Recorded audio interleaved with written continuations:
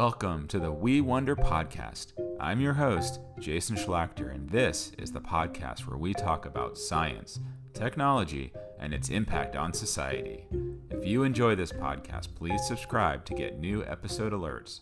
We're also on social media. On Twitter and Facebook, you can find us at We Wonder Podcast.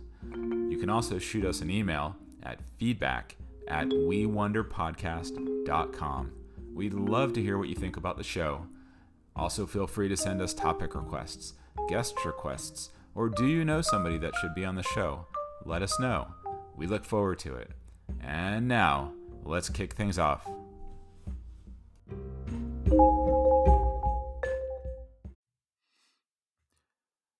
All right, guys, episode 11. Super happy to have our guest on today, Mina Hanna. Mina Hanna is super active in shaping our policies and our ethics around artificial intelligence.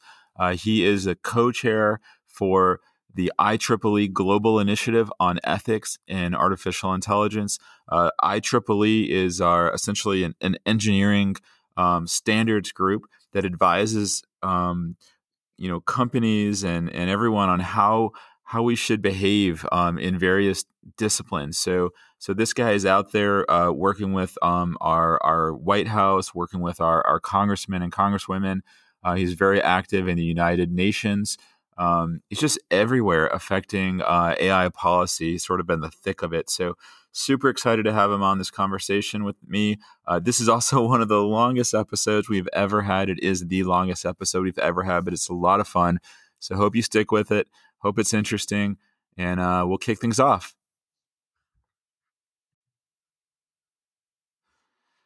Mina, welcome to the show. Super excited to have you here. We've been looking forward to doing this. Very excited to talk to you about AI. We've had some great conversations in the past about AI, and I'm looking forward to continuing those conversations right now. So thanks for joining. Thank you very much, Jason. This is, I'm going to say this is my privilege, and I'm really excited to be here and having this conversation with you. And welcome to the audience. Awesome. So this is really a privilege to have someone like you who is out there at the United Nations events, at the White House events, at the national security events. You have such a global perspective on what's happening in AI with policy. I see the constant churn of draft documents that you're circulating, that you're involved in. You're really a voice in this community and in the formulation of policy. So I'm super excited to have you here. I think the listeners are going to enjoy this conversation. Thank you very much. Thank you. Very excited myself. So Mina has been involved in some of the White House efforts to define policy. And Mina and I were actually just talking about a draft document that the White House was released, which sets principles for how federal government agencies should be rolling out and leveraging AI, right? Could you tell us a little bit about that? And then we'll jump into sort of like some of the principles that are in that document and what it means for us as Americans and what it means for the world. Well, yeah, absolutely. So we were talking a little earlier about, you had asked me about the expectation for 2020, and if it's going to be kind of a year full of announcements and I guess major events in the space of policy making, or discussions that will set trends and define kind of the how the business is going to take shape and how the world of AI is going to evolve.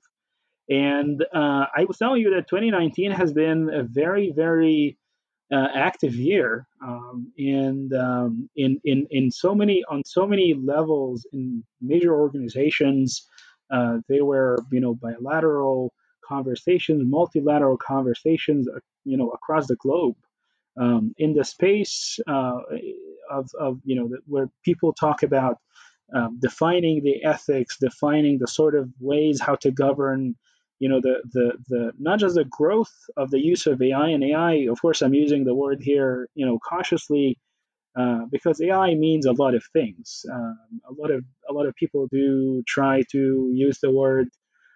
In fact, actually, we do that in the Global Initiative on Ethics of AI Systems. It's not artificial intelligence; it's A/I, autonomous slash intelligent systems.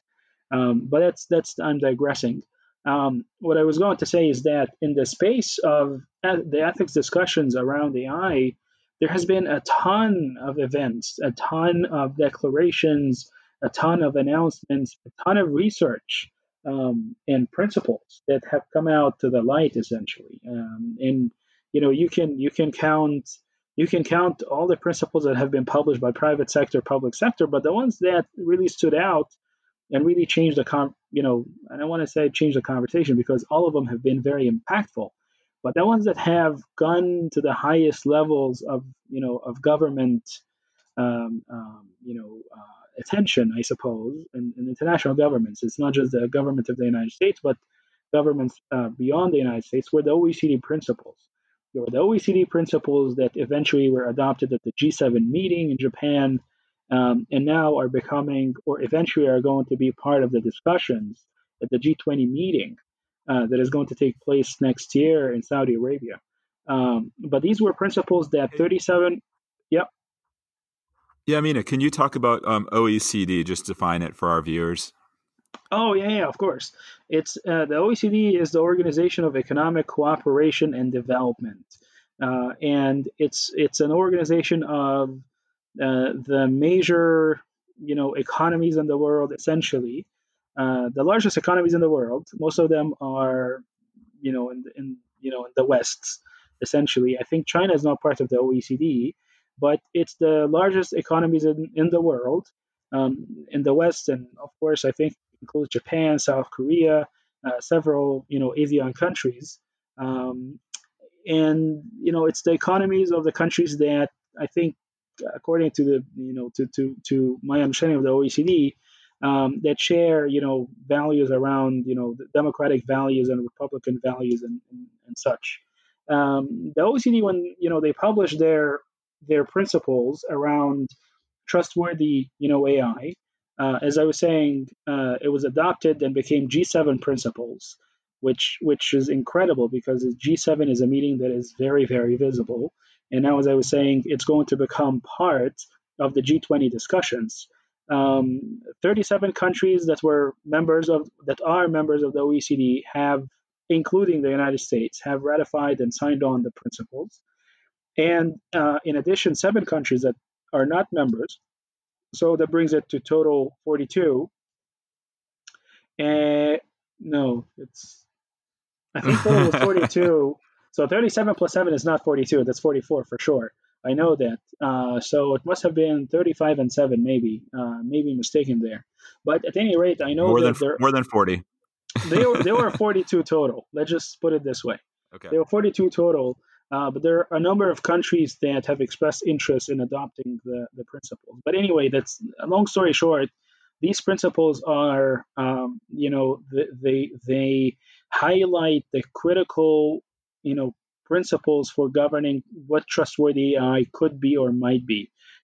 Focus on safety and security and transparency, reducing bias and other things. So the United States goes and signs on, and they were actually they were not just signatories; they were actually part of the AIGO, the AI group of experts that drafted those principles of the OECD. So the United States government was actually very active in getting those out. So anyway, long story short, you had the OECD principles, you had a lot of activities in the EU level with the high level expert group also publishing recommendations on investments, recommendations on again, their own principles as well that, were very similar to the OECD principles. And you had, in the United States, of course, you had an executive order from the White House by the president in February 2019 that said, here is, the plan on how we can make the U.S. competitive in AI, and kind of recommended several things, research and development, where we're going to invest, how we're going to make data more available for researchers and academics and so on. and one of them was around, the ethical principles of AI around safety and security and trustworthiness and so on.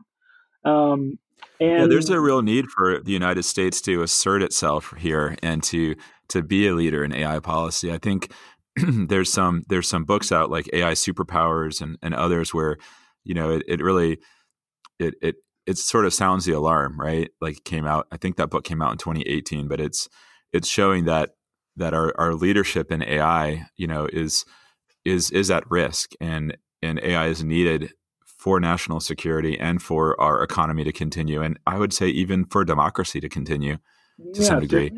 So, for it to be, for the economy to be competitive, of course, this is going to be, as you said, a tour de force essentially in reinventing several businesses that mhm. are that are quite critical, very large chunks of the economy.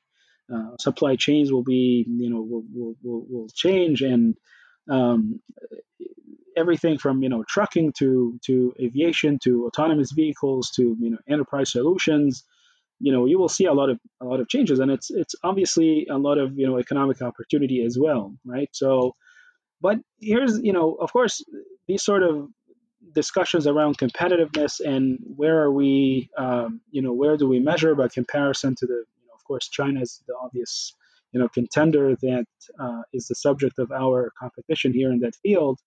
2019 has been a very active year of a lot of research and a lot of expectations and data, pulling data and doing a lot of comparisons, in terms of papers that are published, academics, how many businesses, how much money is flowing from the venture capital side, from private equity, from private entities investing in their own research, how much government is investing itself, and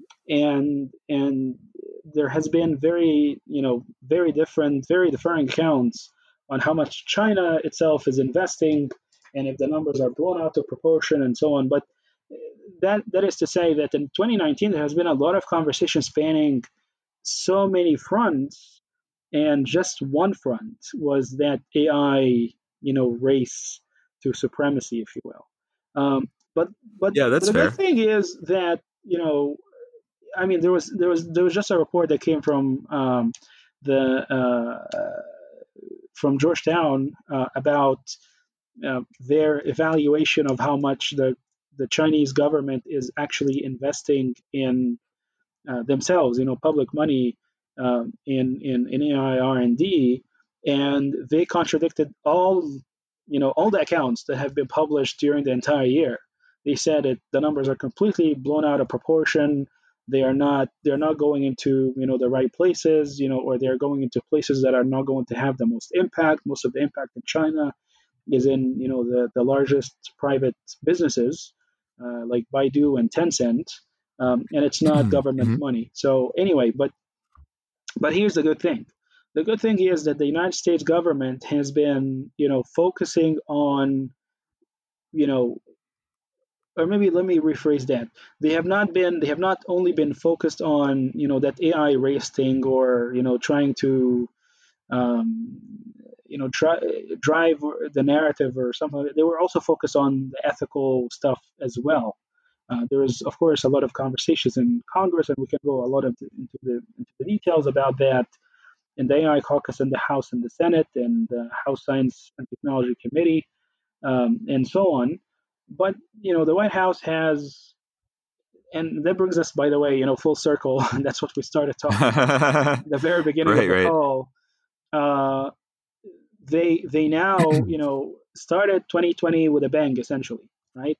um, by publishing the report on, so the question 2019, let's track back a little. The question 2019 was, where are we investing, how much are we investing, and how can we make sure that we are competitive, and how are we so the White House published reports on AI R&D progress in the United States.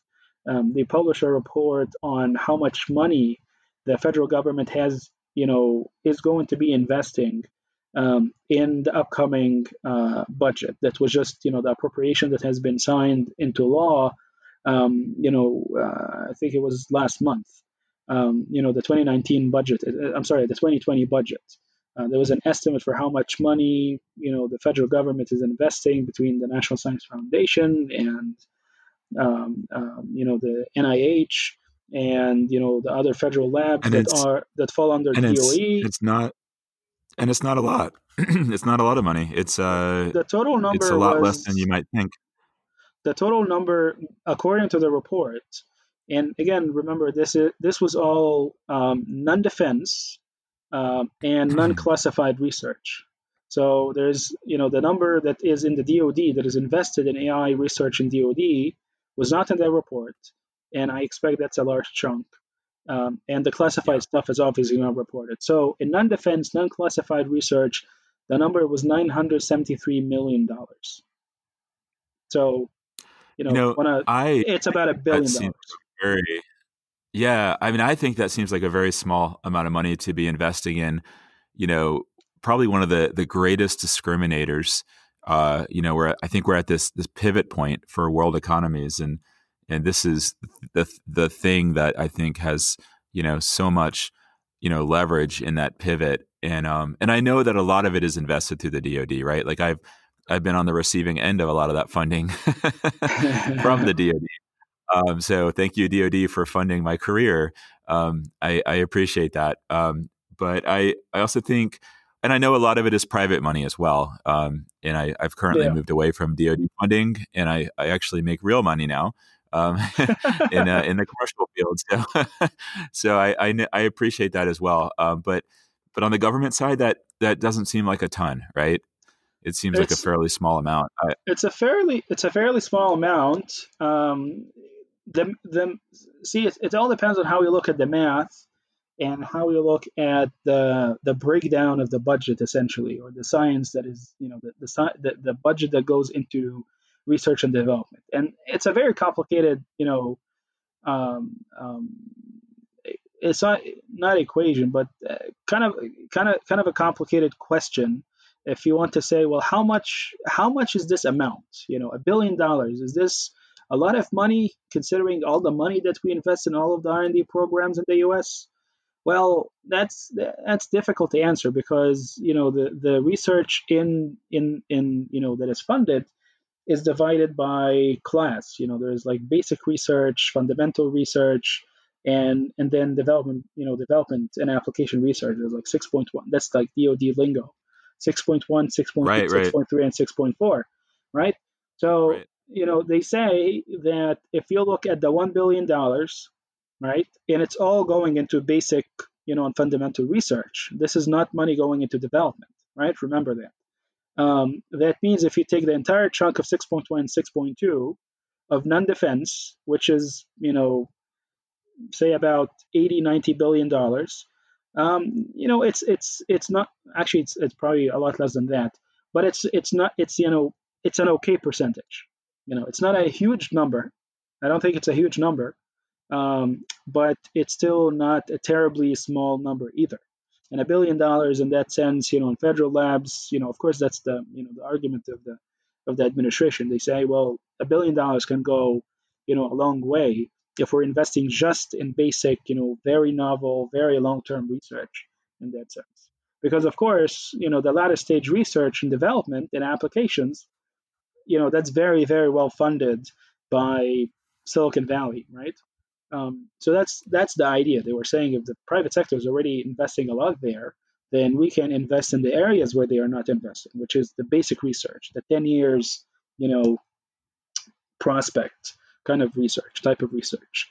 And just and to give you an idea, by the way, I think the entire budget, the entire investment of the U.S. government in R&D, including all 6.1, 6.2, 6.3, 6.4, in defense and non-defense runs in the ballpark of $150 billion.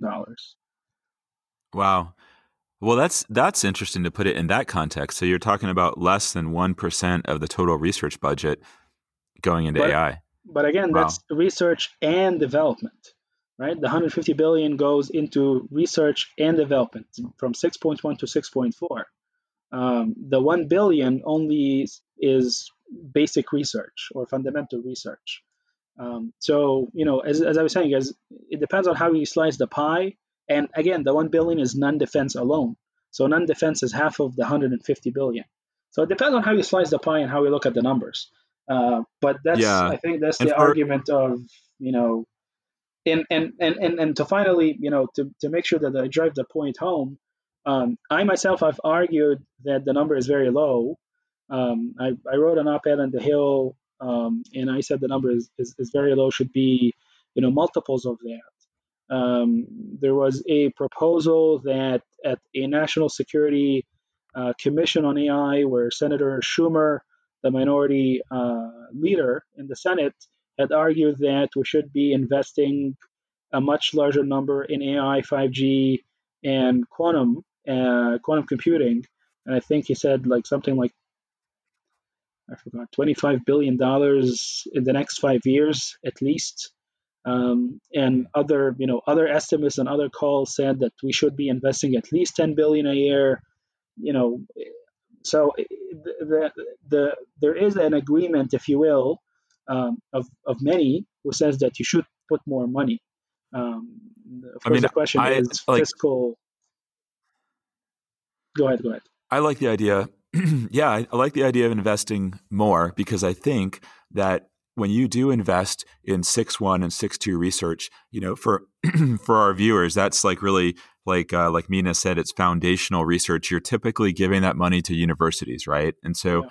like when you do invest that money, it's not only about the research you produce, it's about funding PhD students, it's about funding master's students, it's about attracting and retaining the best professors.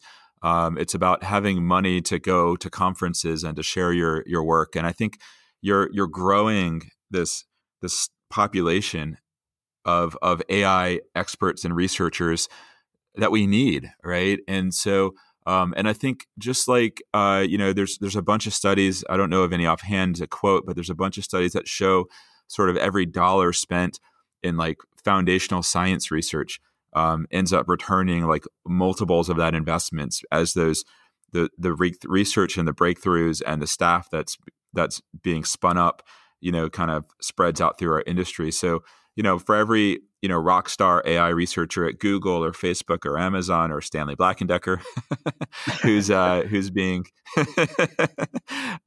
who has come up with funding through a university, you could say that research is being funded by those companies, but a lot of that is initially happening with this money. And I'm sure there's some counter arguments that people could come up with, but like I just read today that the Mars rover 2020 that we're going to send next year to Mars, super cool, huge fan of that. Think it's a great use of our money, but it's a $2 billion rover. And if you put that into context, and that's not the cost of sending it out there and monitoring it, we're our national total spend on AI is half of a rover we're sending to Mars. And I don't and I don't want to minimize the rover. I think we should do both, but I just But think keep in mind that's not the cost of the rover. That's the cost of the program, right? I think it's absolutely. not just No, the you're price of absolutely the right. vehicle. It's It's the cost so of developing it, right? yeah. So to your point, actually, and you bring a very good point. The and well, I know this is a diversion, or we're segueing into something else separate from AI, and AI ethics and AI policy, but the investments in 6.1 and 6.2, as you said, it does have an ROI of several. Every dollar you put in, you have several dollars coming back into the economy, and the growth of the GDP of the United States. Um, there are several studies that document that. There are several studies, economic studies, that say that the majority of the economy of the United States since the Second World War has been essentially built on a foundation of research and development. We are an economy of very very high skilled product making. Essentially, we're a very very productive economy that for over 70 years has been cranking out new products and new tools and new automation and new industries and new science and so on, space and transportation and food and buildings and roads and gadgets and semiconductors and ICs and enterprise and all of that. All of that was research and development base. I mean, if you look at the mass of the economy of the United States, it's no longer, today at least, it's no longer, we don't package things anymore. We don't. That's all done in China, right? We don't manufacture, small toys and small tools, and we don't, make the iPhone. We make all the very high end, very expensive components. You manufacture those here, and then China, puts it all together and you assemble it, right? So the very high That's right. end, But it was designed in California.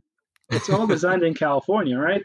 And the chips are Exactly. manufactured in, well, the chips are manufactured in Taiwan. Let's be very clear. TSMC manufactures for Apple.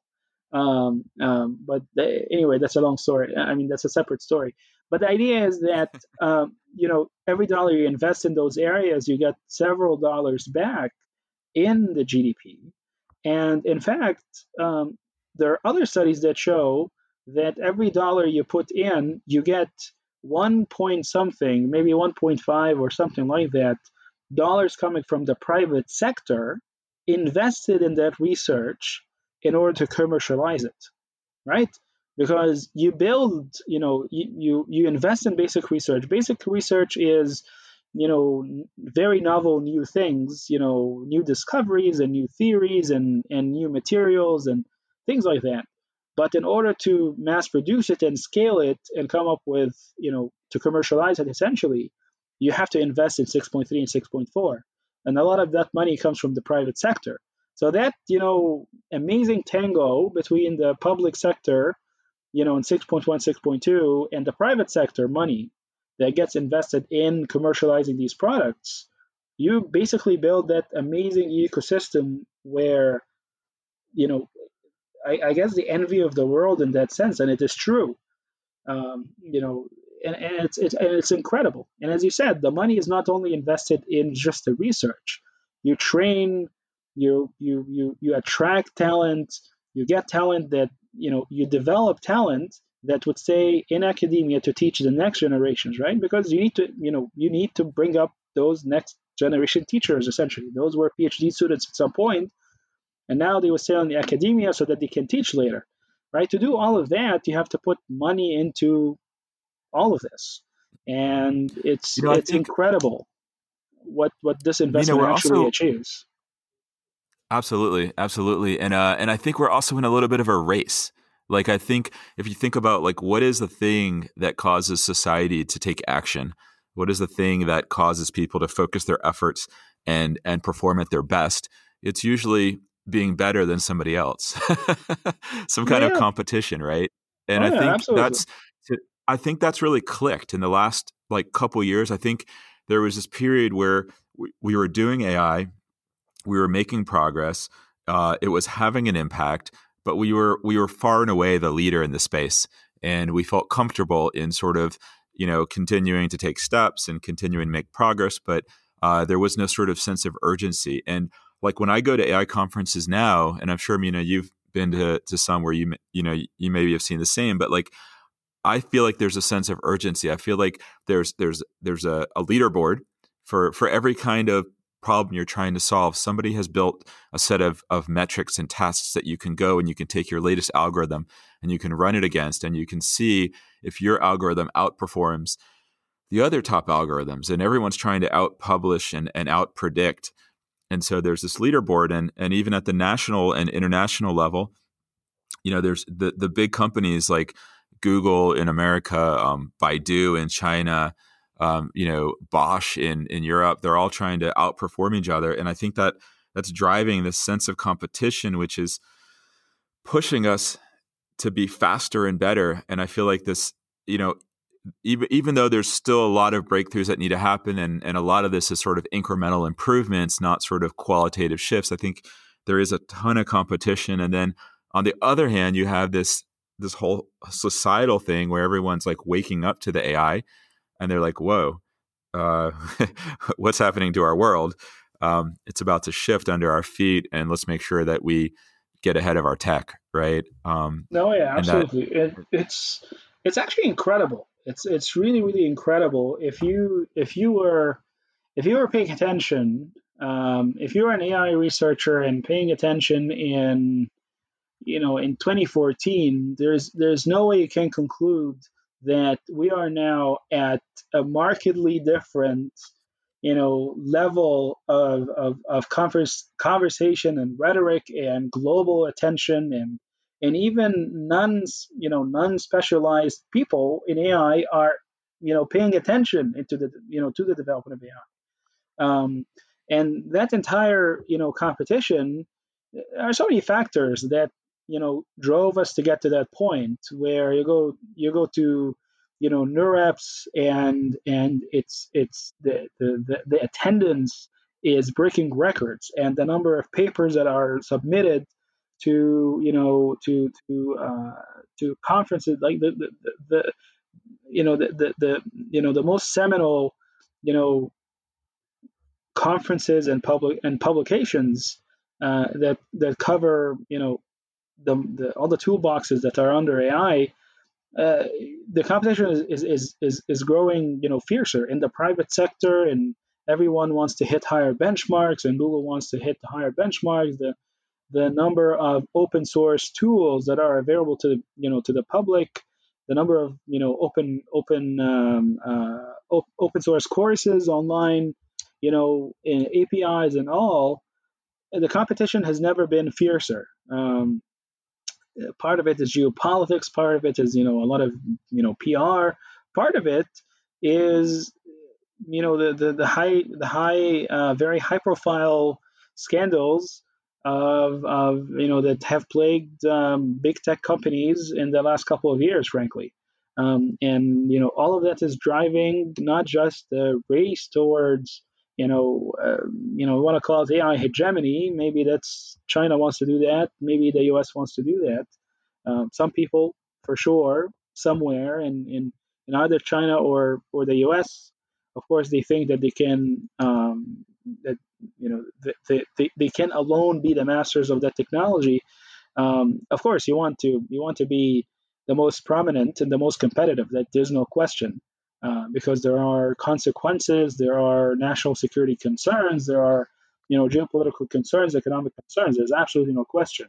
The question is, it's unlikely that you will be the only player in the field, which I think that's kind of an established, conclusion, that there's no way anyone will be the only player in the field. It depends on, yeah, how you're competing.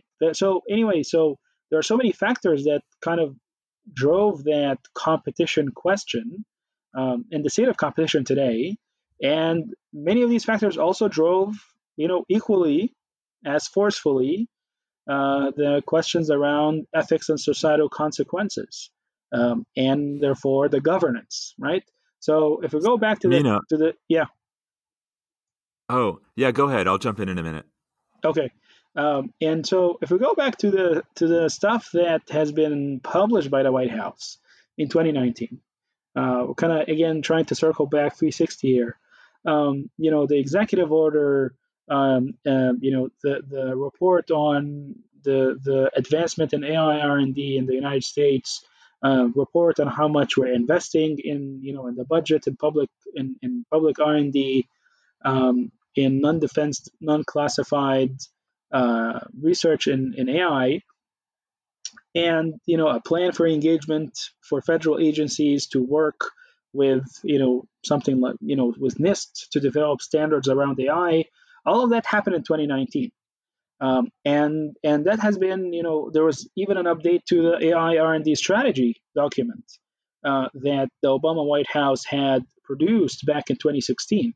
That was the very first document that outlined what should be the strategy of the United States in order to be the most competitive in AI, right? The White House of the Trump administration had updated it in 2019 and published that. So, you might go back and think, well, 2019 had a lot of action. This is incredible. Well, what are we going to expect then in 2020? And that's the most interesting question right now. that people basically, I myself, I can't wait to see what will happen. What will happen next? What are we about to see? Mina, I think that's a really, I mean, like this idea of the amount of positions that were taken in 2019, the amount of agencies and governments that got involved in AI, the pulling into AI discussions of people who were not traditionally involved in those discussions, right? Like there was so much sort of like gravitas pulling people in this space, and to some degree, I think that AI has it it's still going to be a while before a lot of these things really come to fruition, right? So it's like public policy is and social concern is ramping up. A lot of hype in the media. There's definitely some AI that's directly affecting us today, but a lot of it really hasn't hit yet. And I wanted to comment on a couple things. So like you've been circulating a lot of documents from various organizations in the government, some of which you've been involved in shaping and driving. And in particular, we talked about this White House draft policy, but Yeah. I know there's also some national security policies and some Defense Department policies and some academic policies. So I wanted to do something real quick. I wanted to walk through the 10 principles of stewardship for AI applications that the White House is calling out, just at a high level, so everybody can follow along and understand, what the White House is doing, which I think is great. They're calling out public trust in AI as Hmm. key, and these are really meant for federal agencies, right? They should be following these principles when they implement their own policies.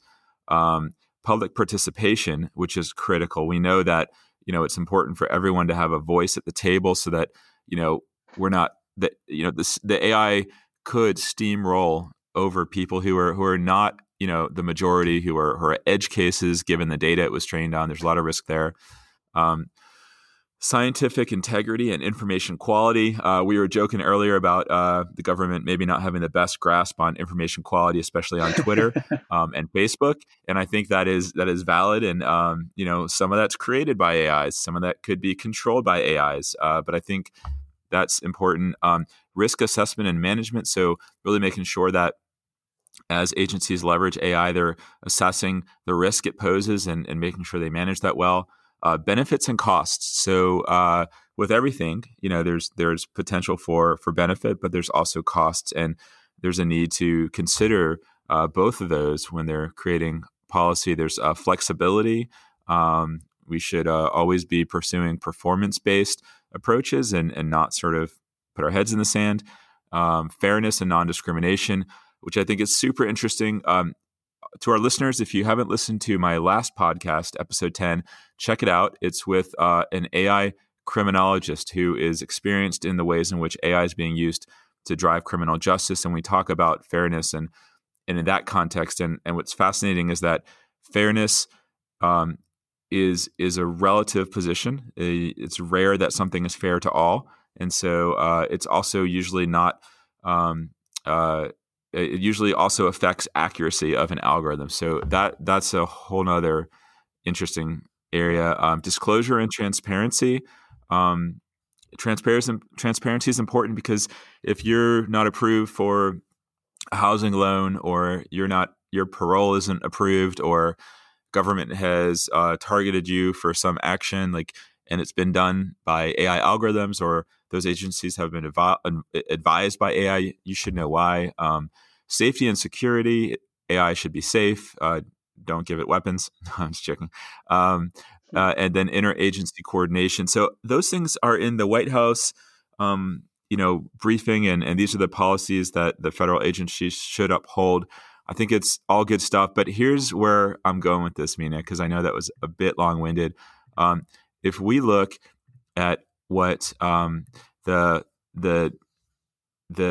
national security agencies are looking at, things start to look kind of different.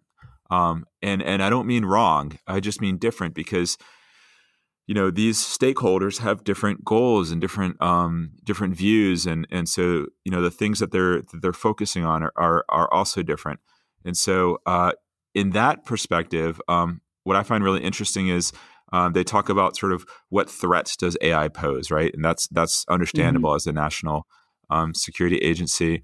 They also talk about um, the things that are basic principles to AI, and I think that aligns most closely with the White House version. And so I'm just going to call these out, and then let's talk about as you talk to the White House and the National Security Agency, and then you also talk to members of Congress. I want to kind of hear you break down these different perspectives. So on the national security side, we have global leadership in AI is a national security priority. It's sort of what we talked about earlier, and I would definitely agree with that. Adopting AI for defense and security purposes is an urgent national imperative. Also seems pretty obvious to us. Private sector leaders and government officials must build a shared sense of responsibility for the welfare and security of the American people. So that's interesting, right? Like pulling in the private sector. People are still essential. That's temporary, but we'll say that for now. I'm just kidding. People are still essential. I do agree with that. I was only being sarcastic. The power of free inquiry must be preserved. So really, that's about our economy, our knowledge, our ability to improve ourselves is contingent upon open exchange of ideas, open thoughts. The government should not be impinging upon that, even when it comes to sort of national security stuff. And then ethics and strategic necessity are compatible with one another. Some people might think they're not. I was doing AI in the defense industry, so that was something that we talked about frequently. And then this is a really interesting one. The American way of AI must reflect American values. That I don't even exactly know how to interpret that, but I like the way it sounds. But I think there's a lot of different ways you could go with that. So, Mina, let me hand it to you. I dumped a lot out there, but maybe just talk about you know perspectives and how they differ across all these different stakeholders, and maybe even some of your conversations with congressmen and congresswomen, and sort of how they slide into these different perspectives. Yeah, yeah. You just threw me a curveball here. there, I there, there is, want names and quotes. I'm just kidding. There's a lot of, a lot to unpack here. But ton of interesting stuff, ton of interesting perspectives in everything that you have, pointed out too here. So let's start with the White House paper. So the White House paper, in the absence of, we had talked a lot about what happened in 2019, right? Um, what happened in 2019 was still, we there was a lot of stuff that came from the executive branch, but not from Congress. What came out from Congress is establishing certain, agencies or certain offices in the executive branch, to to start tackling these sort of questions.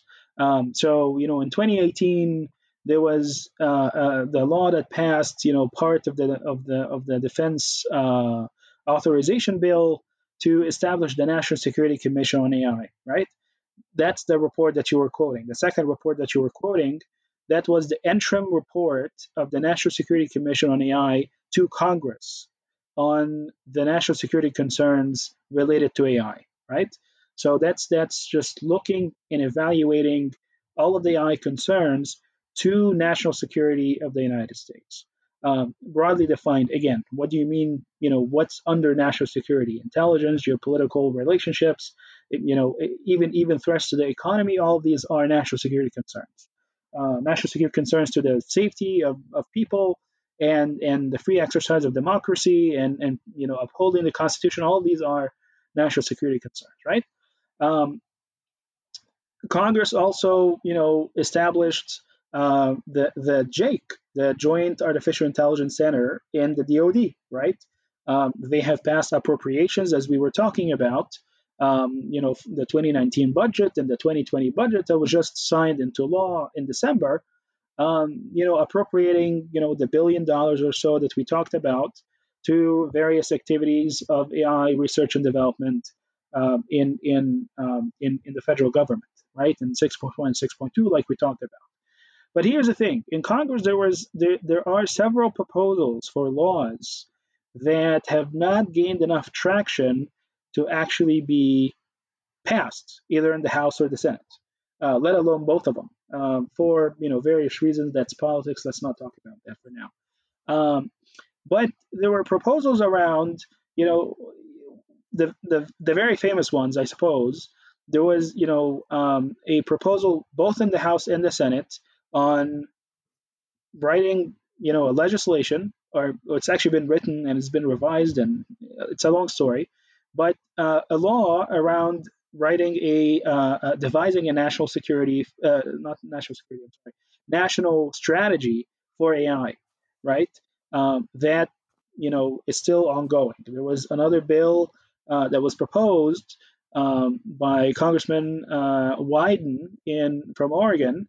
I'm sorry, Senator Wyden from Oregon, on AI accountability. There was another bill that was proposed as well, I think by Senator Schatz from Hawaii, on the use of AI in government, and these are among the examples that were in Congress. Point is that none of these laws really, gained traction, and they haven't passed. Obviously, there was activities by the AI caucus, of course, which we support, and so most of the things that actually happened were driven by the executive branch. So with that, background in mind, and drawing on what we had talked about earlier about the various reports and the executive order by the president and so on, here comes the question of governance, right? We talked about developing standards and the federal plan for the federal agencies to engage in standards. There's always been the pressing question about governance and ethical questions. And people were saying, well, how are we going to do that? There were, various proposals in Congress as well, as I mentioned. One of them was the AI accountability. And people, including, me, of course, I hold the opinion that we have to have regulatory action. The question is how we can regulate. AI is very difficult. AI is not one set of tools. It's not in one sector. It's not in one business segment. It's not in a specific vertical. It's very pervasive. It's very horizontal, right? And so people essentially, obviously where we are today, we've come to the conclusion that knowing that the governance question of AI is very difficult, and knowing that we need to do regulations, there had to be a leadership position that the White House would take in order to advise on how these regulatory measures should be devised, right? So, and that is the first document that you were quoting, which is a guidance memorandum from the White House on guiding federal agencies who are going to set themselves to go and create regulations, to promulgate regulations, essentially, right? Usually what happens is Congress passes a law, and then they say, okay, that federal agency where the law, that has jurisdiction on that specific part of the law, we pass the law, you go ahead and promulgate regulations, right? There's no congressional, legislation that is asking federal regulations to regulate right now. And so, but the White House is saying, when you're going to regulate, go ahead and make sure that those regulations meet these criteria, those 10 criteria that you have outlined, right? And they enumerated them. Many of them actually are quite, not unexpected, because the process of regulating usually follows the same standard procedure.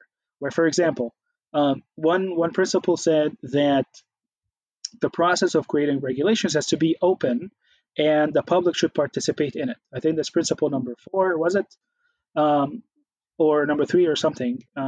Regardless, that is a process that is quite usual. What happens is when a federal agency decides that they want to put a regulation and they want to draft it, they put an announcement for a request for comment on the Federal Register, and they ask anyone in the United States, whomever they represent, whatever they come from, to weigh in with their opinion and say what do you think about that. So if you have a proposed proposed rulemaking or or a regulatory language, you put it on the Federal Register and you ask for people to comment. And that happened, with net neutrality and any regulation essentially.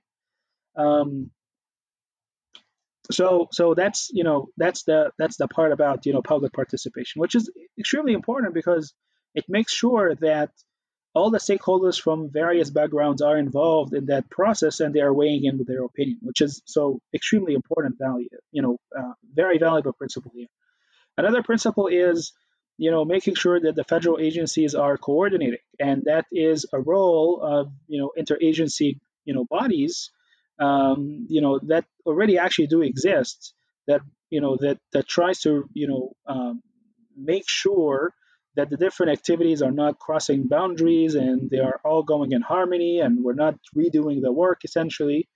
Like in the activities of cybersecurity and coordinating cybersecurity policy and research in AI, as well. There's that agency that coordinates between the federal agencies that do research in AI. So these are kind of vanilla principles.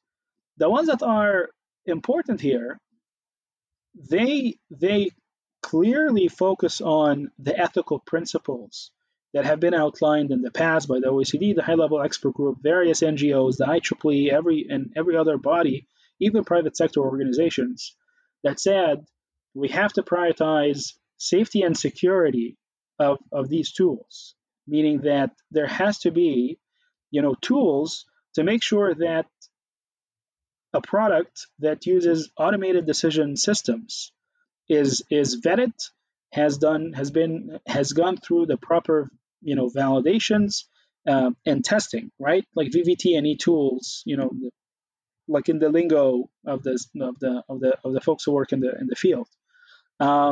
They have tested on several benchmarks and so on. Basically, they have to prove that they have done the proper testing and validation and evaluations. And that's obviously something that these are not these are requirements, like how the FAA, for example, requires, or NHTSA, for example, for vehicles, require cars to go and meet certain checks, or airplanes to go through validations and so on and testing. So that's very important. Transparency and disclosure, very critical as well, because you want to know when the businesses are dealing with your data, or if they are involved, let's say, and that's where it gets complicated with the societal consequences, right? If you have automated systems, right, that are used in areas that are making life or like actually like literally life or death decisions, right? Diagnostic tools, for example, that have to be cleared by the FDA, that does scans or monitors your heart rate, or regulates your heart regulator and other devices like that.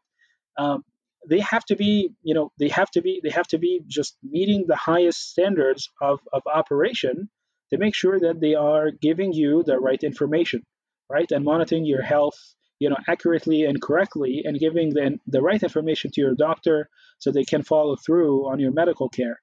The same thing for autonomous vehicles, obviously.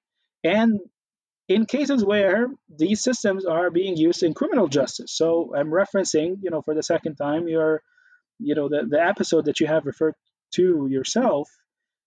If you're using automated decision-making systems to evaluate criminal recidivism, and I'm sure you have covered that in the previous episode, or deciding on bail, or deciding on sentences, right? These are decisions that are quite critical for people, because they decide on almost on their opportunity, whether they are able to go back to society, or and they decide on if the decision is related to a sentence or bail, that's almost life or death decision too, because it means if you're going to be able to come back to society and have the same opportunity as someone who has not gone through the same circumstances. Um, So Mina, we so talk a little bit about that, like, and it's out there now. Like Pennsylvania is currently using AI to advise their parole officers or their parole boards on whether somebody should be let go. And they've done some studies on it, and they find that when they look at rearrest rates, that it improves overall parole decisions, meaning that when they use AI in that experimental condition, they find that there's are less rearrests from that population. But that mm, doesn't mean that it's fair, right? It doesn't mean that it's it doing it it fairly. doesn't It can it still doesn't be overall. it, Go ahead. it doesn't mean it's fair, and it doesn't mean in other cases that it's accurate, right? Because the That's right, case, yeah. So and the it's a very black famous box too. case, There's exactly, precisely, and that's a key word here.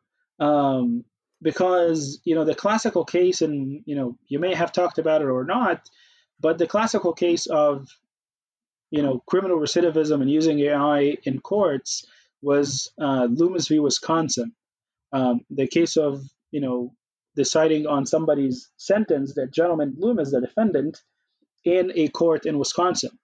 Um, the problem really here, very, very quickly, essentially, was that there is a system that is a black box deciding on, you know, providing recommendation for how many years the gentleman should be in jail in order to reduce the likelihood that they would go back to crime after they finish their sentence. A private sector, a private entity is providing that software, Compass, it was called Compass, and you don't know. And essentially, what happened was that the defendant got, a recommendation on sentence. He wanted to challenge that system. He said, "How did the system come up to its determination based on what, you know, variables?" And the problem essentially, it became quite problematic because the company said, "Well, my system is protected under IPR, IP protection." IP rights, and I cannot tell you how my system, decided and gave its recommendation. So now, essentially, one of the actual issues in the ethics of AI and the governance of AI is that um, uh, the conflict between openness and requiring the tools to be transparent. I mean, there's already the technical problem, which you have alluded to, that in order to make the tools explainable, that takes away, you know, from its fairness, right? There's a push and pull in that. And there's also the legal argument, which is, if I want to know how you made that decision, show me, open up the software basically and tell me how you did that, right? That voids intellectual property rights. That we could do a whole episode on that, and we can yeah, argue and about that and tell you how the case have moved forward. But we'll leave it at that. so, Mina, I'll just say one thing on that, which explainable AI is a whole field, a whole area of AI study, and it really just says that a lot of AI models are mathematical in nature, and a lot of them are probabilistic in nature, and they're so complex at times that some models can be really difficult to understand how it arrived at a decision, how it made a prediction, and it's like trying to crack open a brain and trying to figure out which neurons fired and why does that ultimately end up in some action that a person took. And so there are programs trying to do explainable by AI, but it sometimes means that you're less accurate, right? And I think that's the trade-off that we are struggling with. Like, imagine that you could build a system using AI that would make parole decisions or help you make parole decisions, and it makes really good parole decisions, but you have no idea how it's working. It's a black box. And then the alternative is, you can use a different approach that allows it to be more transparent and it's able to explain itself. But in order to do that, it needs to be less complex as a model. It needs to use a different approach. Yeah. It So therefore you're making worse decisions but you're explainable. And I think that's the trade-off we've been struggling with. And a lot of people in this field have been saying, how can we close that gap so that we can make as good decisions, as accurate decisions, and be explainable? So that's definitely an open research question. There's no question about the fact that this is going to involve a lot of research in order to rethink the process of learning and inference in neural networks. Um, that system used, a deep learning model. I think I don't know that for sure, um, but deep learning itself is too complicated. As any neural network. Deep learning right now involves you know several hundred layers. Sorry, I was trying to reduce the noise there when I was coughing. But an incredible number of layers in a neural network. And what you do, you also have an additional complexity of back propagation, and that complicates the problem of understanding what happened during the learning process, let alone and then in the inference process as well, right? Um, it's not an easy thing to do. But here's another point though.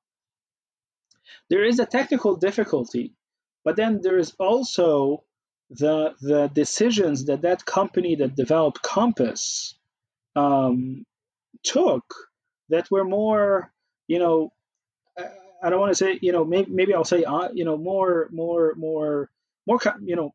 more problematic or, ominous, because they have, how they decided to train their model. They have used, derivative variables that were very, very good at predicting that person was Loomis, the defendant was an African American, right?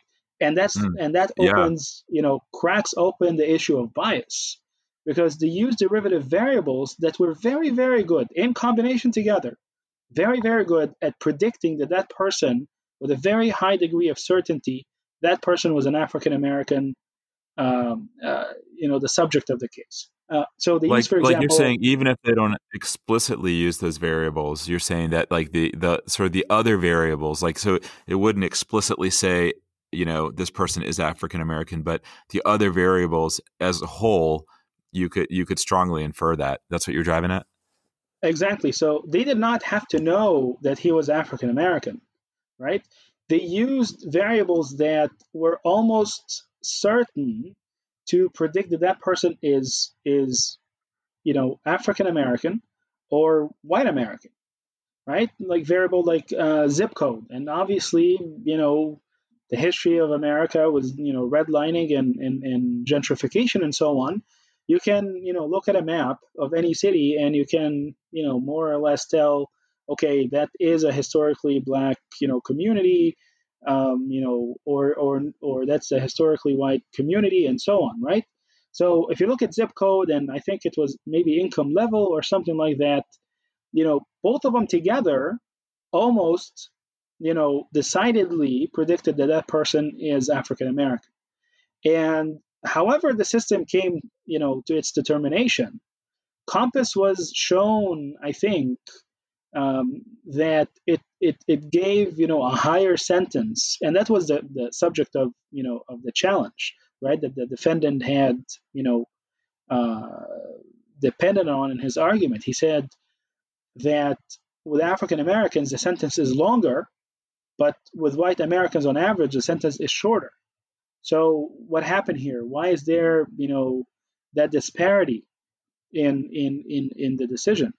And so obviously that opened the question of bias, right? And bias is clearly one of the biggest problems of in AI ethics broadly in the U.S. or any society really.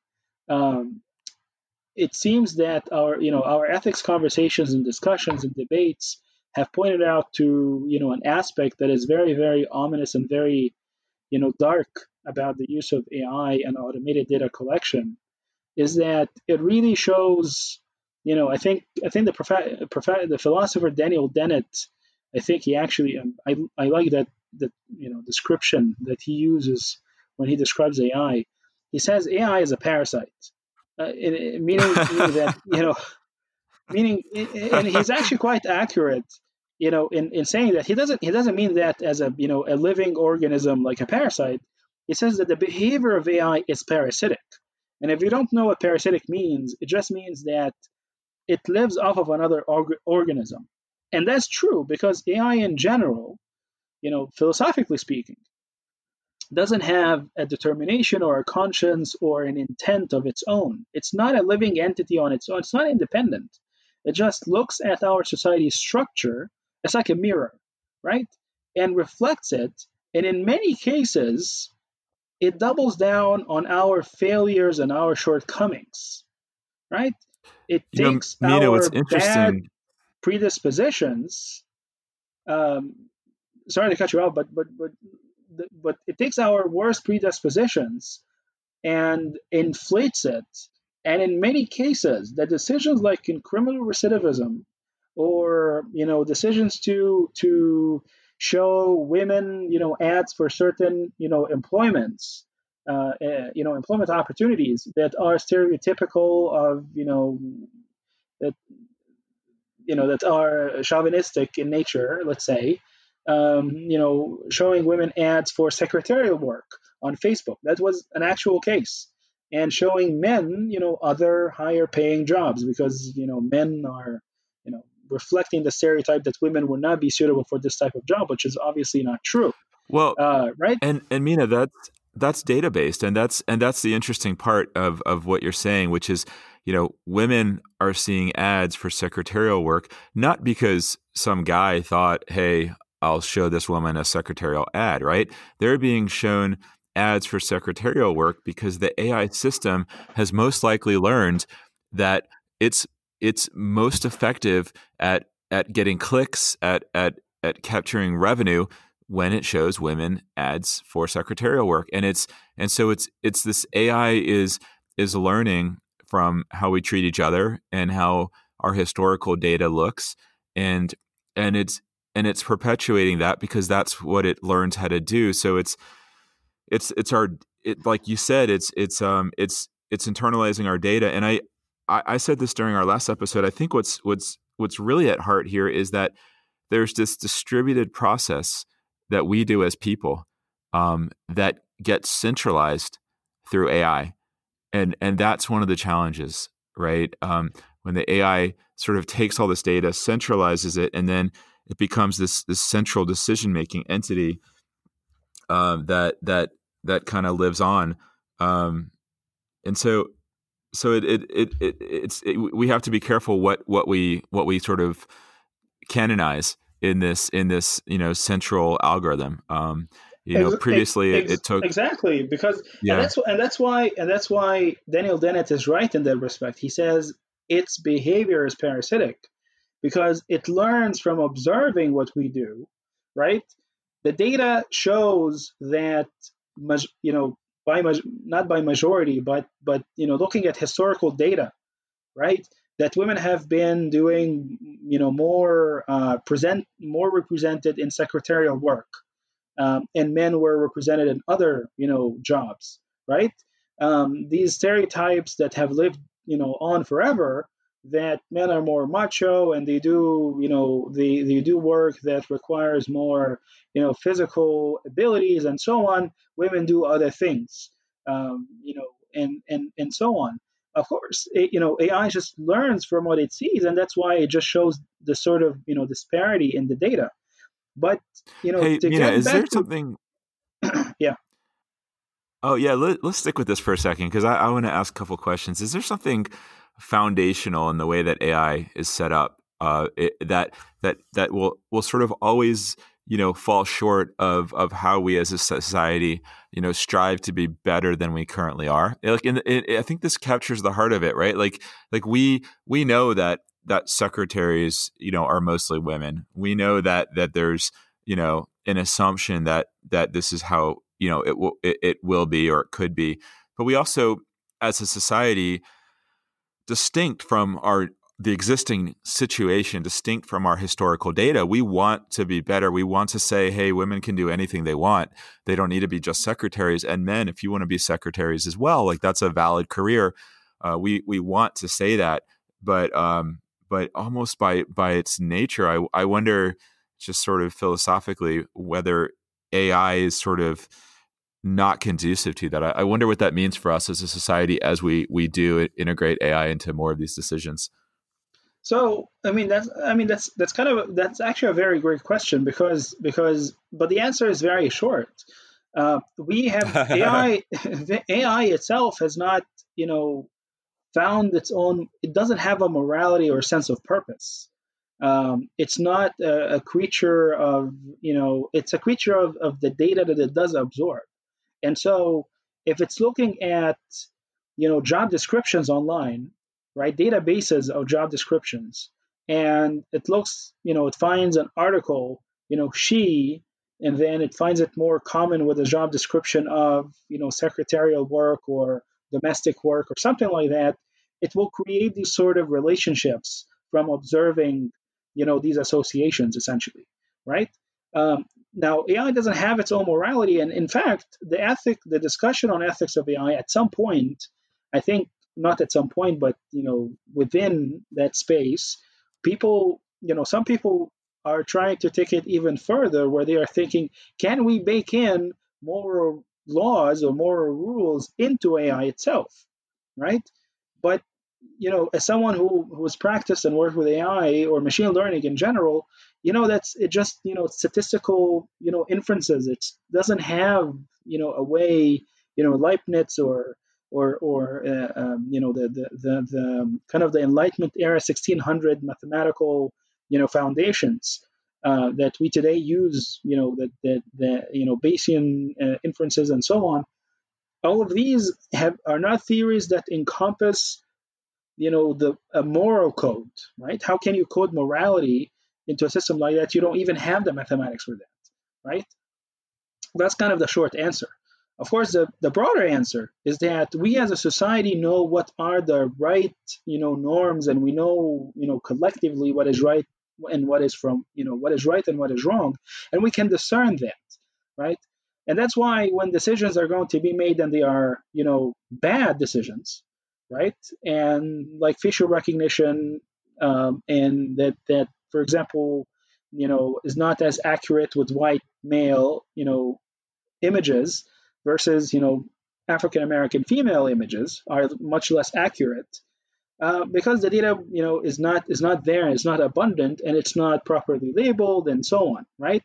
That's why you always have to have this conscionability and purpose, and you have to be aware that it's not decisions that AI makes are not to be canon. They are not infallible like the Pope, right? They are not decisions that are 100% true, because when you know that they make decisions, or are systems that make decisions for giving you a loan, or deciding criminal recidivism, or showing you the opportunity, or even today are used in HR. I mean, this is kind of the latest trend now, that you see reports on the misuse of AI in HR decisions. Instead of doing an interview with a human who can sense, who has like an ability to empathize or sympathize with someone who is nervous or something. No, now we have a camera that looks at your facial cues and decides that, okay, that person is too nervous, that person is too whatever. Of course, there are plenty of cases, not cases, but plenty of opportunities for bias, because you could be interviewing an immigrant who doesn't have a perfect command of English. You can have someone with a different accent.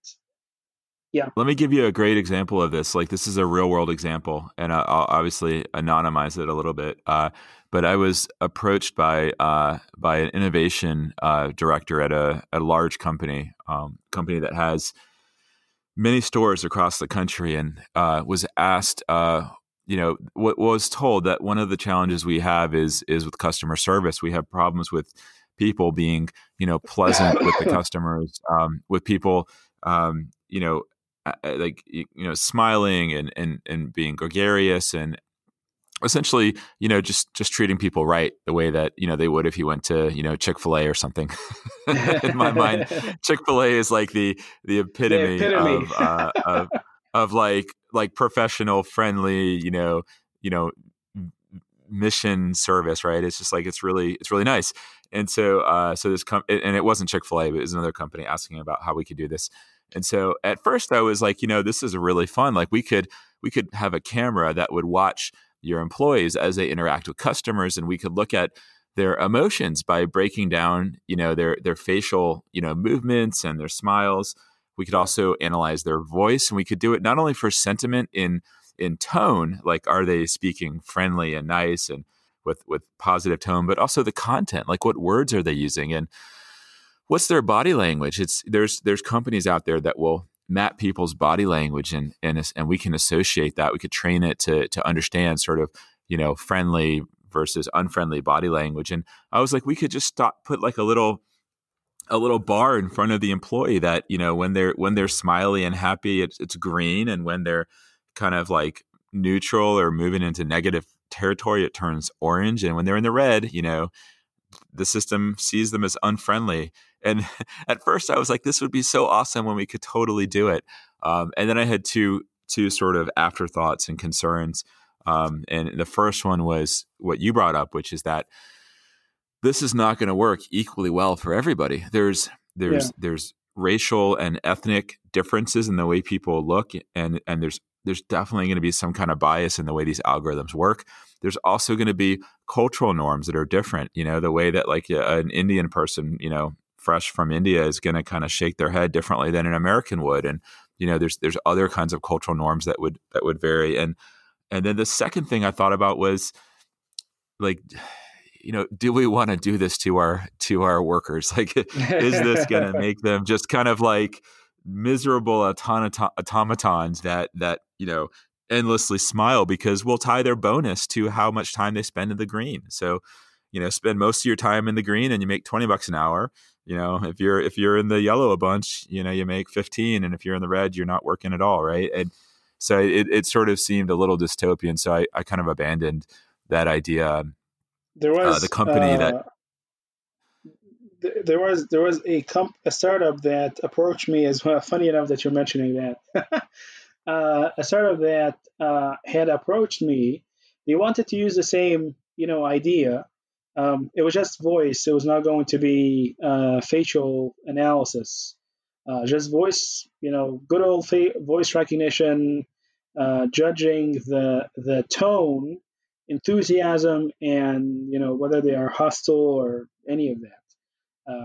Just trying to see their emotional status essentially. And you can imagine these people, they're going to be like, "Welcome to Wally World," with like such no, no, a. no, no, no, hold Oh.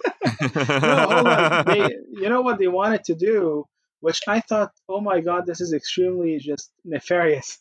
Uh, they wanted to do it for a for positive reinforcement, like the example you mentioned.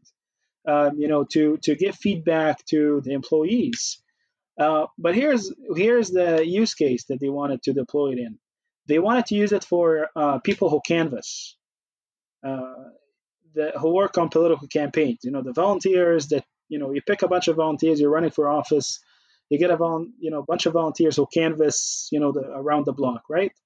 And Hmm. you have tools today that tells you this is a house that usually votes one way or another, Democrat or Republican, and it tells you go knock on that house, talk to them about the next Democratic candidate for president, let's say, right?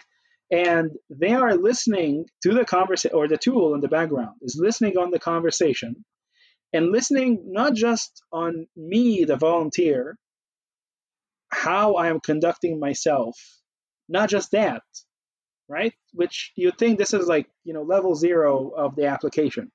you know, if you want to listen to that and make, pass a judgment on how professional and cordial and accurate and how did I stick to the message of the candidate, that all is completely fine, right? I mean, not fine. It's again difficult depending on maybe if you're from the south or the north, or your accent might be different, or you have a social and norms that vary. Uh, but they also were listening on the other person that you're convincing to vote for your candidate, right? The person who is in their house on their own property, right? Who are Is that supposed even to. legal? Like, 'cause I don't I think mean, I that's know in legal. some states, I don't yeah, think like that's. in some states, I think No, in no, no. But Georgia, okay, listen though, okay, yeah, go because ahead. because that application was analyzing the how they are responding to your message, right? And using it to judge two things: to judge your performance as a canvasser, right? If you're a volunteer and you're, turns out that you're doing a lousy job, um, they would, fire you the next day, let's say, because that other person didn't. Fired from your volunteer job. That's harsh. From I mean, you get like minimum wage or like 15 bucks an hour or something like that. Okay, That's okay, not minimum wage, but you get some money, working on campaigns. You still a volunteer, but you get okay, some money. yeah, But all it right. gives feedback on your performance based on how that other person received your message and how they either reciprocated or reacted to you enthusiastically or not. And but not just that, it also uses this information to try to help the candidate tune the message in order to hit the areas where they find, like, okay, I know those voters are going to react to that, to that thing. So I want to hammer on that point, right? But now I don't even know that's legal.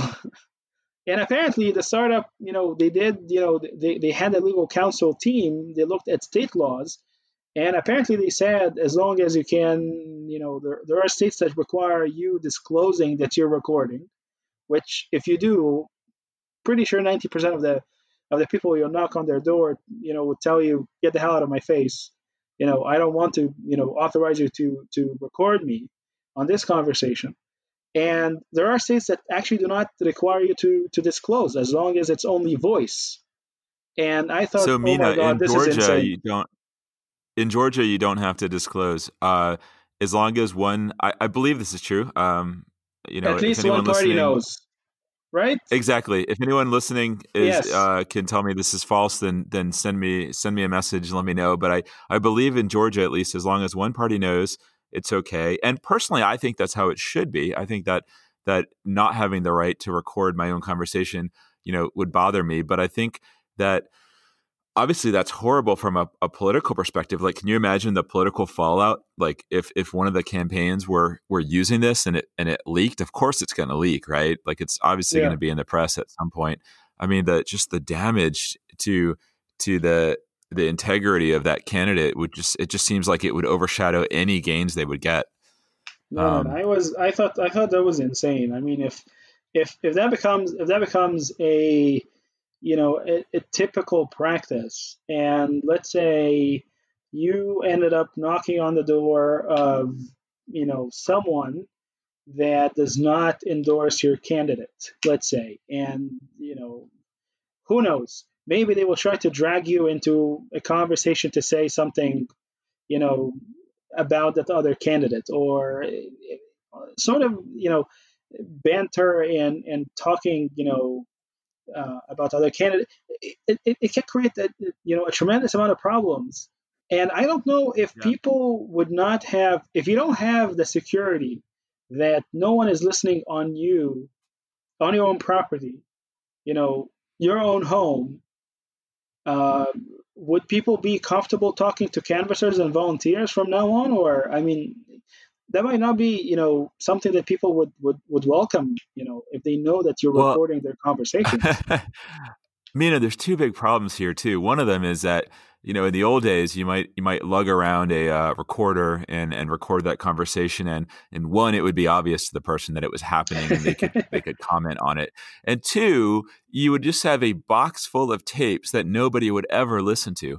And I think the combination of AI, right, like it would just Yeah, yeah. have this massive box of tapes, and people would be like, "Why did we do this?" Now, the ability to auto transcribe these recordings, assess, emotional state and response, and then easily search through them and gather intelligence. It's a whole different ballgame. And then I think on top of all of that, I mean, you're just. I think we talked about this before, Mina, but there's a big gap between what's legal and what's ethical, What's and what ethical? sort of and also what sort of is good citizenship and sort of good behavior, Hmm. and I think there's a continuum there. So for a startup, to say that it's not illegal doesn't make it ethical. And even if you said it's ethical, that doesn't make it the right thing to do. Um, Exactly. so Yeah, so who's the gonna? actually the Yeah, the other level. I mean, we're beating this that story into the ground, but yeah. to move on to greener pastures. Here's the last thing that I was going that I remember. They were telling me about. There was another level of deployment that they wanted to do eventually when they get good enough, if you will. Um, they would do on the fly, audio analysis, right? So what we talked about earlier was we're going to transcribe, the audio post the fact.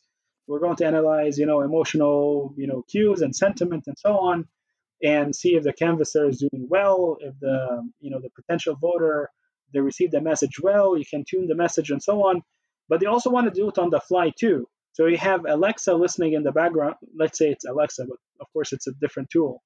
Um, and the canvasser has like an earbud in his, plugged in, and it's giving him feedback on the fly, right? So he talks about something, and all of a sudden, you know, the potential voter says something in return, and it looks like they're not too sure, they're not too responsive.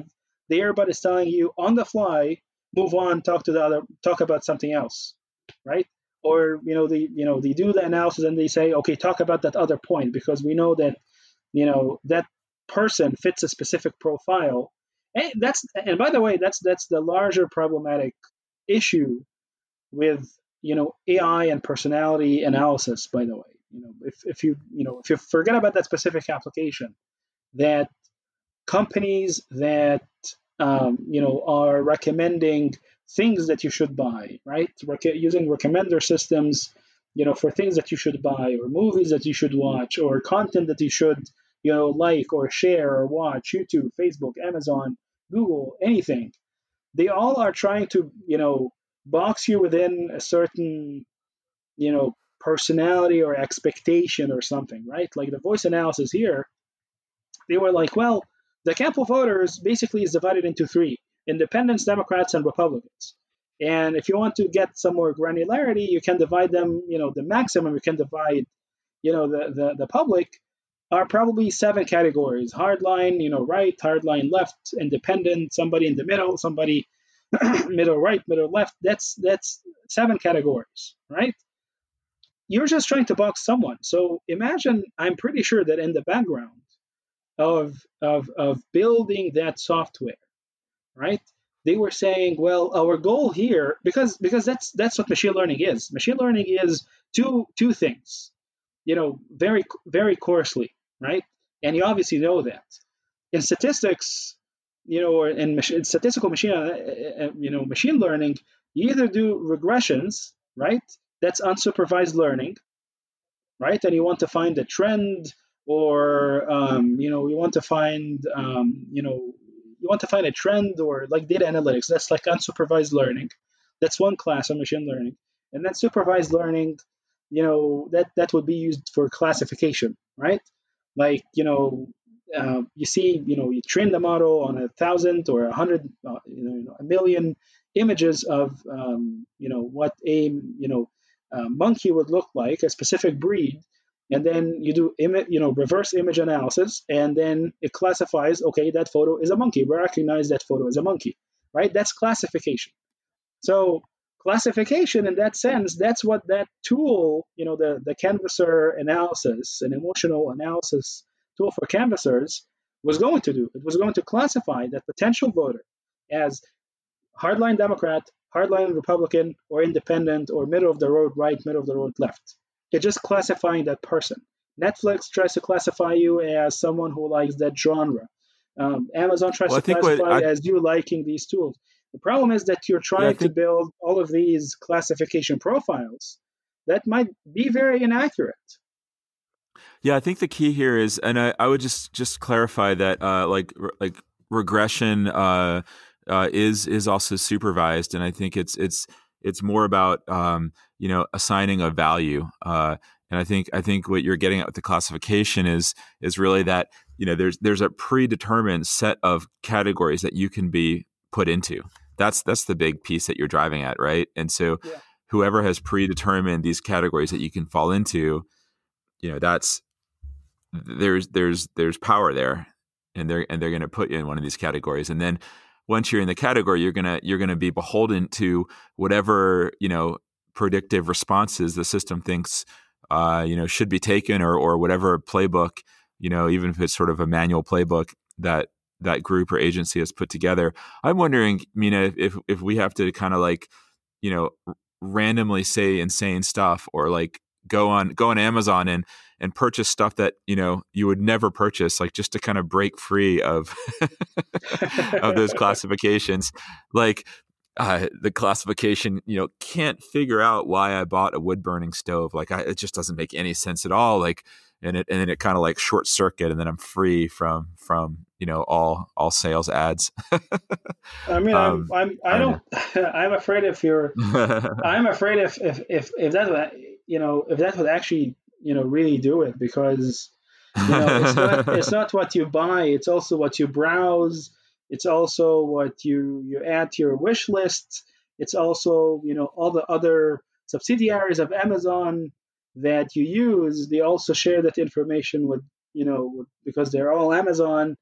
And you have, like, Facebook, for example. Facebook, it's not the amount of time or what you browse on Facebook. Facebook has web beacons in all of the websites that have, a share button on Facebook, right? They see and monitor your web browsing behavior, right?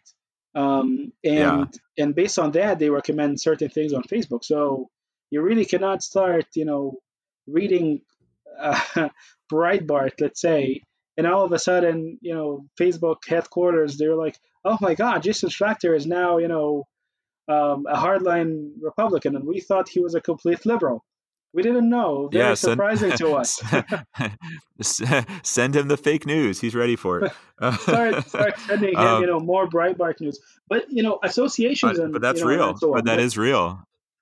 but here's Yeah, like let's if we try to go back to, the 360 again.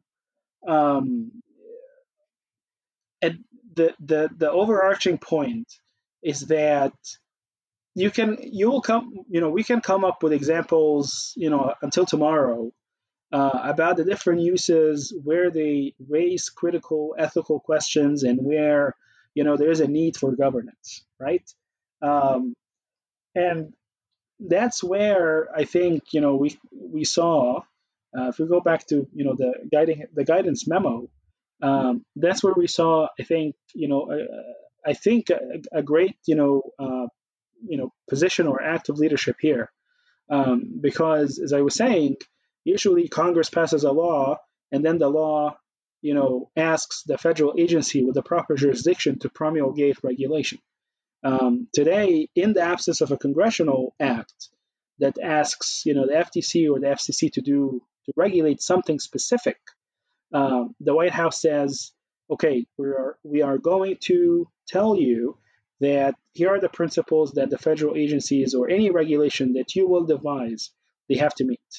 And I think we kind of covered the various aspects of, um, the various, principles, and many of them are quite important in the sense. But there were two, if you don't mind me, I will talk to them about them, kind of quickly as well, because they are a bit important. One is the flexibility aspect, right? It said that, flexibility means that the regulation should not be too rigid, and that's principally because, as we have explained a lot, and obviously your audience knows that, and you know that very well, uh, that the technology is moving so fast, and regulating this, although many of us, including me, as we were saying earlier, and a lot of us have, you know, we have an unequivocal sense that regulations are required, an ecosystem of, laws and bounding, rules, what is and should not be done, right, is needed. But still, the problem of regulation is very complicated, right? Because the technology moves so fast, and there is a constitutional law argument here. I wouldn't care to bother you with. And by the way, I would not be the most expert on explaining that aspect, but I have a big understanding of what it is. Um, but basically, there are constitutional limits on certain regulations that deal with things that move too fast, like technology. How do you write regulation on the technology on certain applications, let's say, where you know a new application can come up tomorrow, right? And so that's why the sense of flexibility here is required, to make sure that it's detailed enough, but also broad enough to cover potential uses. So that flexibility aspect is extremely critical. But that, of course, makes the task slightly harder. Um, the Right. other the other aspect, the other one of the other principles is cost benefit analysis and risk assessments. And that, to talk about, to talk to that very shortly, that's something that actually the White House, the Chief Technology Officer of the United States government, Michael Kratsios, have mentioned, or have mentioned that line several times in his talks, or on panels and so on. He said that we are going to use if I remember correctly, a risk-based approach for managing AI. Right? He always used that word, a risk-based approach, and that's not a novel. That's actually a very common you know field, like the people who are in insurance and evaluating risks and so on in the financial industry, in financial law, risk management is a very well known field, right? In the law, in the financial sector and financial services, to reduce risks of because of course you have a lot of prevalent use of AI, let's say, in automated trading systems. You have ways to limit risk in financial transactions and trading and things like that. There's risk assessments, risk evaluations of financial stability, and so on. So there are a lot of tools for risk assessment, and I think more or less in several sectors, as we said, the regulations are going to be dependent on sector and vertical. Every federal agency is going to write their own regulatory measure, it seems like. um, I mean, it's definitely that's what's going to happen. You can use risk assessment tools in order to reduce risk, and that's going to be part of the regulatory requirements. And Yeah. so that's also a very critical and useful tool as well.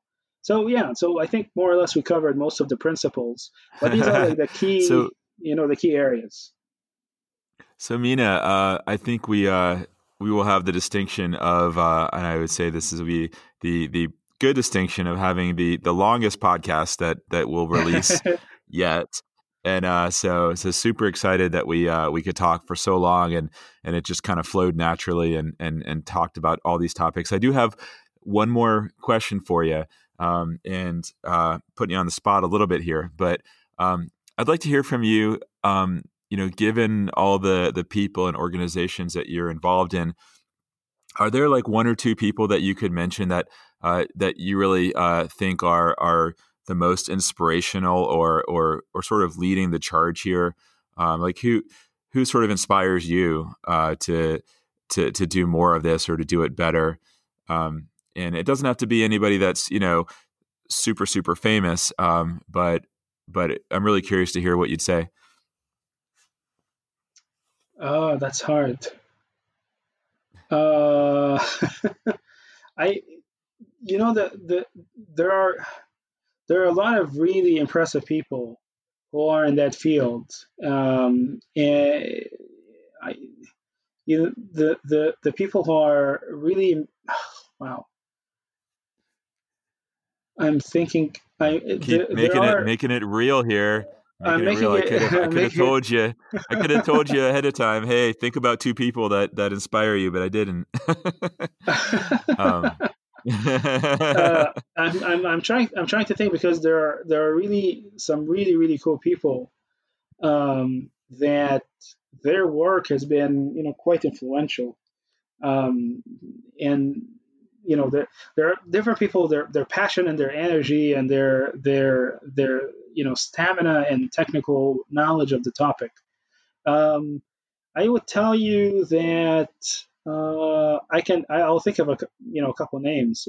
So Professor Joanna Bryson, for example, the University of Bath, uh, is incredible. I've had conversations with her in the past, and I've followed her work and her talks. She's amazing. Professor Virginia Dignam, she is brilliant as well. Um, I will be remiss if I do not mention my very good friend John Havens, who is the executive director of the Global Initiative on Ethics of AI systems. John is just an incredibly kind person and a very just very concerned about these issues. Extremely passionate. I've never seen someone who is as passionate and as kind and empathetic, and frankly just knowing the guy, working with the guy, it adds to you every day. Just he's so always elevating the people around him. And so I've had the greatest pleasure and privilege to actually work with him. Um, we already said three. I don't know if we're going to continue the list or we're going to stop here. No, it's awesome. It's awesome. I really wanted to hear who inspired you, and I think that's all great because I mean it is such a community effort, and so I was really interested. I will personally look at these people and try to see who they are. Since you've said that, I'm very interested. Um, but yeah, I mean, Mina, this was a lot of fun. thank you. Oh, by the Oh, way, did you want to say I some have more? If to. you go ahead, I don't want No more no more mention of additional people, but I was to. going to say the very latest on the discussion of policy making, and I think that brings us to something we said at the very top of the podcast, and we just said just now actually that the task of policy making or regulating AI is very complicated. Something that maybe your audience would have heard of, but one of the most recent developments, the European Commission that kicked off in December, the new European Commission kicked off in December. They were set out. Ursula von der Leyen, the head of the Commission, she had promised that within the first 100 days they will pass a law regulating various legislative acts, I suppose. And just 2 days ago, there was a report that on Politico in Europe was reported that promise actually changed now. It's no longer within 100 days we're going to pass a law. It's now within 100 days we're going to come up with potential proposals, reports with proposals. And if we will see a law, it will be by the end of the year. And I'm mentioning that just to underline that the problem of regulating or legislating around AI without proper forethought and consideration and deliberation excuse me, is actually one of the hardest tasks that we have out there. So it's interesting to keep watching the politics of it. and the implementation of it, and where the U.S. is going to take a leadership position on all of that. And I think, with that, I will say that 2020 is going to be a really exciting year, with a lot of work, with a lot of momentum. And I am as excited, I am as energized and encouraged. And I hope anyone that will listen to the podcast would get in touch and see how we can all work together. This is all just work of coalitions and a lot of people, numerous hundreds of people who are very, very passionate about the topic. And the more energy and the more passion we have in it, the more momentum and impact we can have. So with that, I'll leave it at that. Awesome. Well said. Well said, Mina. And I would encourage our listeners, look on LinkedIn if you have a LinkedIn profile. Look up Mina Hanna, follow him. He's dropping all kind of amazing stuff, like the latest policies, the latest articles. He's writing his own articles, so stay in touch there. I know, Mina, you and I will continue to stay in touch, and maybe at the end of this year, maybe we'll sync back up, and maybe we can drop another podcast a year from now and kind of look back at all the stuff we said and see if we were on the right path, or if everything kind of swerved off, which I would imagine would be the case. We'll really look appreciate back and it. see how our prediction, if we how far we are from that prediction that we just made. I know. That'll be the fun of it. All right. Well, thanks a lot. I really appreciate it, and I hope you guys enjoyed it as well. And take care, man. Have a good night. Thank you, Jason, and thank you everyone for listening. All right. Take care.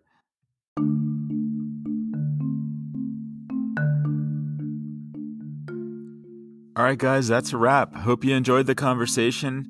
Thanks for sticking around to the end. Wow, quite the conversation. Leave us feedback if you like the episode. We'd love to get a 5-star review. Share it with friends. And until next time, take care.